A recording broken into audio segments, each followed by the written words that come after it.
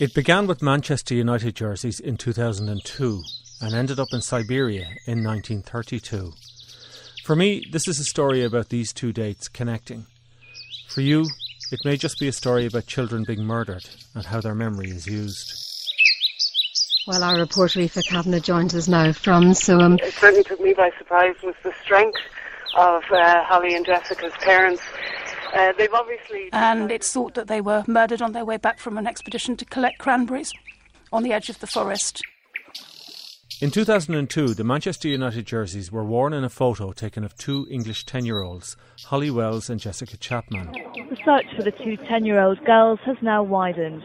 It's almost 24 hours since they were last seen. Shortly after the picture was taken, they were murdered near their home in Soham, Cambridgeshire. Police escort an ambulance carrying two bodies.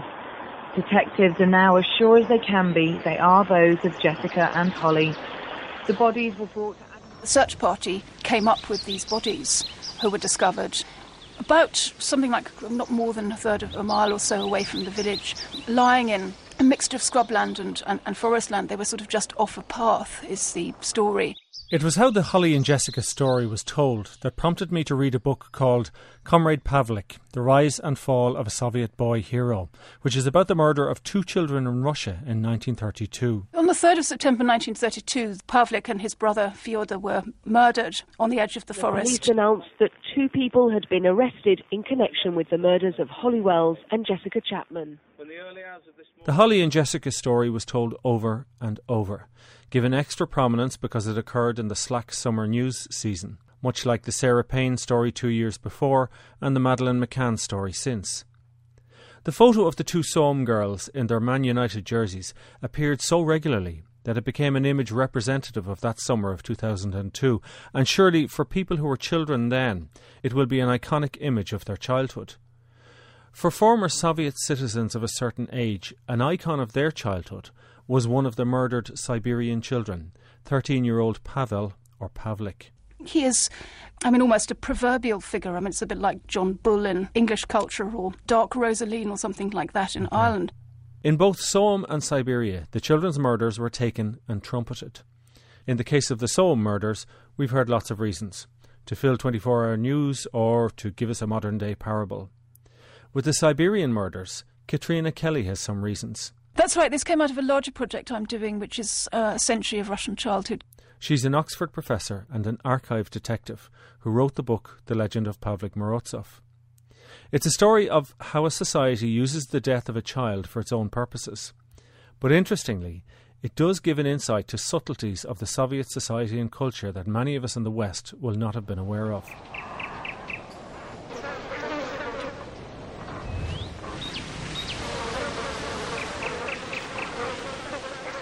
September 1932. Two bodies are lying in the woods just outside a Siberian village. 9-year-old Fyodor and 13-year-old Pavlik. Both boys have left behind a turbulent summer and a riven community. The village was called Gerasimovka. It's on the borders between the Urals and Siberia. The collectivization movement was well underway. Stalin wanted agricultural output increased and wanted the peasants to work together in collective farms. We're talking about a process where they got freedom, they got land, and then the land is taken away from them. So this is a very painful process, and the communities in Siberia are particularly difficult territory for collectivization because they really don't see the virtue of this. It wasn't something that could be done by a voluntary process, it had to be forced on them. Pavlik's family, like the village, was also divided. His father had left his mother for another woman. And when local police came to view the two bodies in the wood, they knew Pavlik, and they knew that he had just had a fraught summer with two local families. He was the senior male, aged 13, 14, in the family and having to do quite a lot of the farm work. And there was a row between him and his cousin over an item of horse harness. So they had only one of these harness saddles, which is the thing that goes over the horse's back to sort of attach the traces to. And it was such a valuable piece of tackle that there was a sort of stand-up family fight about this. And I think that brings out quite a lot what the sort of atmosphere in the family was like. We also know that some of his family were on the side of the communists and some of them weren't, so that there's a sort of split right down the middle of the family. It's clearly unhappy and divided in that way as well. And I think he may have reported a local family called the Shitrakovs for owning an illegal shotgun, and there had been a sort of roundup of illegal weapons and so on, and they hadn't handed in both guns, they'd only handed in one. And in the summer of 1932, the story went, Pavel Morozov had taken the police round to the house and shown them where it was. So the local police assumed that this was a murder that had been done for reasons of sort of petty revenge, or at least domestic revenge by some local lads, one of whom was the boy's cousin.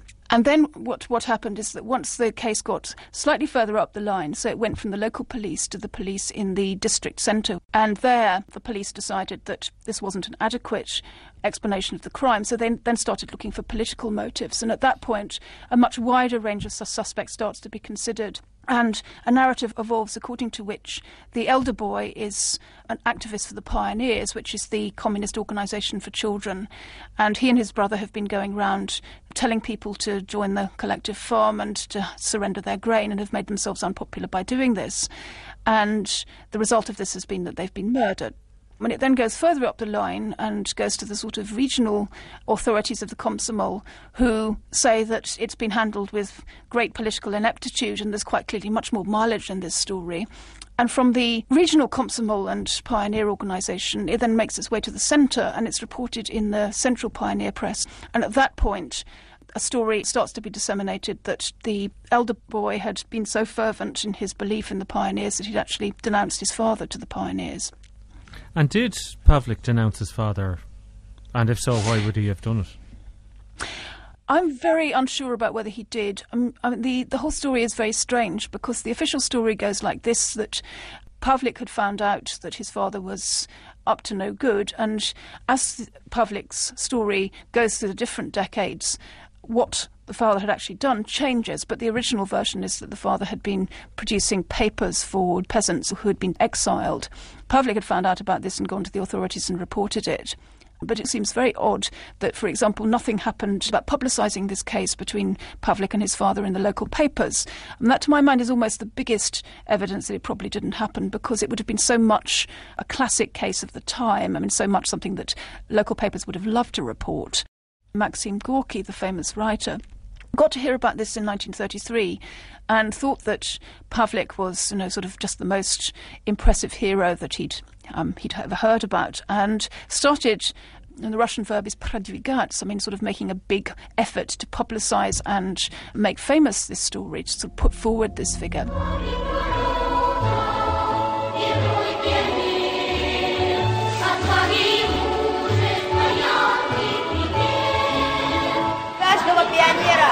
Расти настоящим Ленинцем, честным, любящим советскую родину, как Павлик Морозов.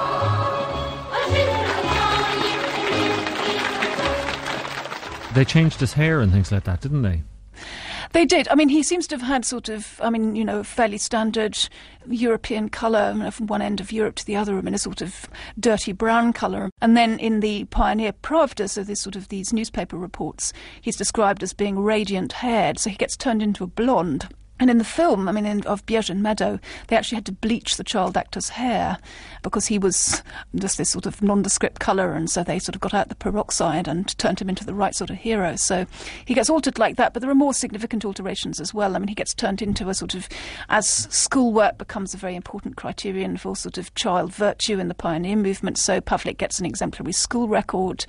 He develops an interest in hobbies when they're trying to promote hobbies in the pioneer movement.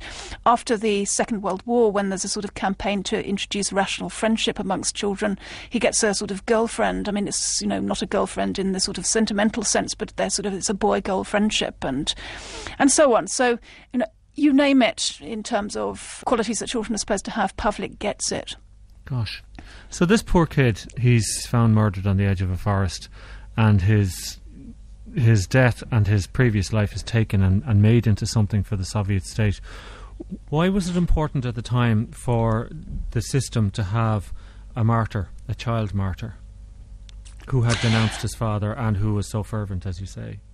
Why they needed a martyr, it's an interesting question. I mean, I think this comes out of a very specific stage of Soviet history, and it's the end of a phase of Soviet history when the child activist is the sort of model for children's behaviour. And this goes right through the 1920s. I mean, children are being encouraged to imitate Civil War heroes. That's young Civil War heroes, people who'd sort of fought for the Reds, aged, sort of 14, 15. They're being encouraged to imitate the kind of people who stand up at political meetings and condemn the workers in the local factory for being lazy.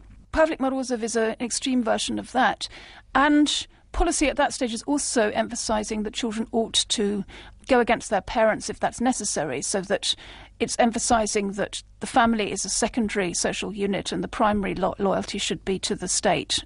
One of the shock horror effects of this story is, I mean, you can imagine the child trots home from the pioneers and says, Daddy, we learned about Pavlik Morozov today, and they say I should denounce you if you do anything wrong. And what's happening, I mean, by the 1960s, this is happening. Either. No, they're not joking. And by the 1960s, I mean, fathers are saying absolutely up front, well, that's what you say in school, but you don't say it at home, and denouncing your father is something appalling, and make sure you never mention that again. So is that not anti-Soviet and anti-revolutionary for a father to say that the family and that he has primacy over the state? Well, I mean, in strict Bolshevik terms, yes. And so we have a sort of, if you like, de-Bolshevization of Soviet culture, which is happening in progressive decades. So you've got a big contradiction. I mean, you sort of created this child hero who denounces his father. At the same time, you're trying to shore up the family and make children respect their parents. And it leads to quite a lot of embarrassment about Pavlik Morozov, I mean, exactly what to do with him. And so he has this sort of uncomfortable position. He's not widely liked. Stalin is kind of quite well known from his biography, had quite a lot of problems with his sons. Had a very vexed relationship with them. And I think the last thing he wanted was to personally endorse a legend which is about obstreperous sons getting the better of their fathers. He must have thought that it was a useful legend at some level, but it was clearly not one with which he warmly identified himself. He's supposed to have said, "What a little bastard," ratting on his father.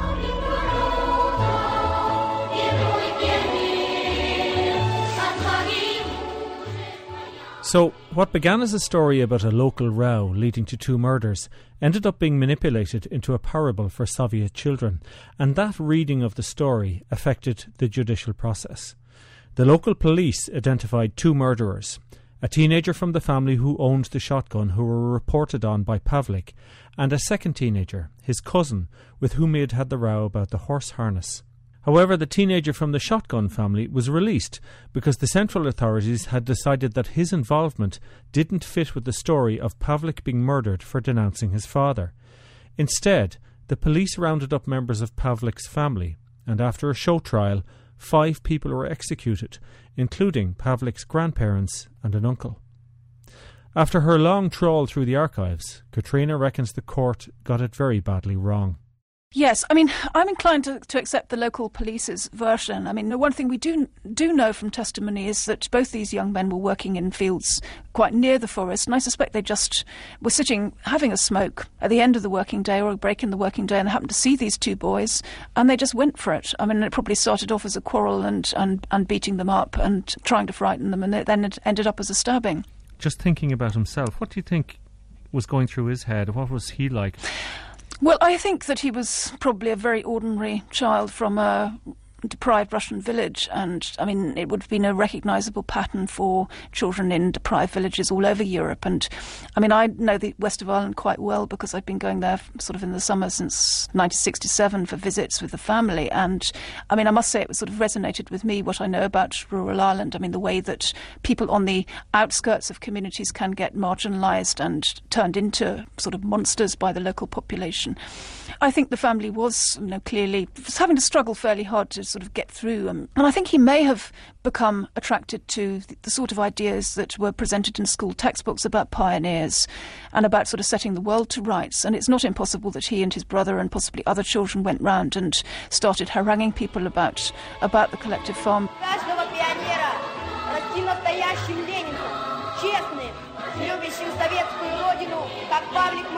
Katrina Kelly with the story of Comrade Pavlik Morozov, murdered in 1932. Her book is Comrade Pavlik. You've been listening to The Curious Ear. I'm Ronan Kelly.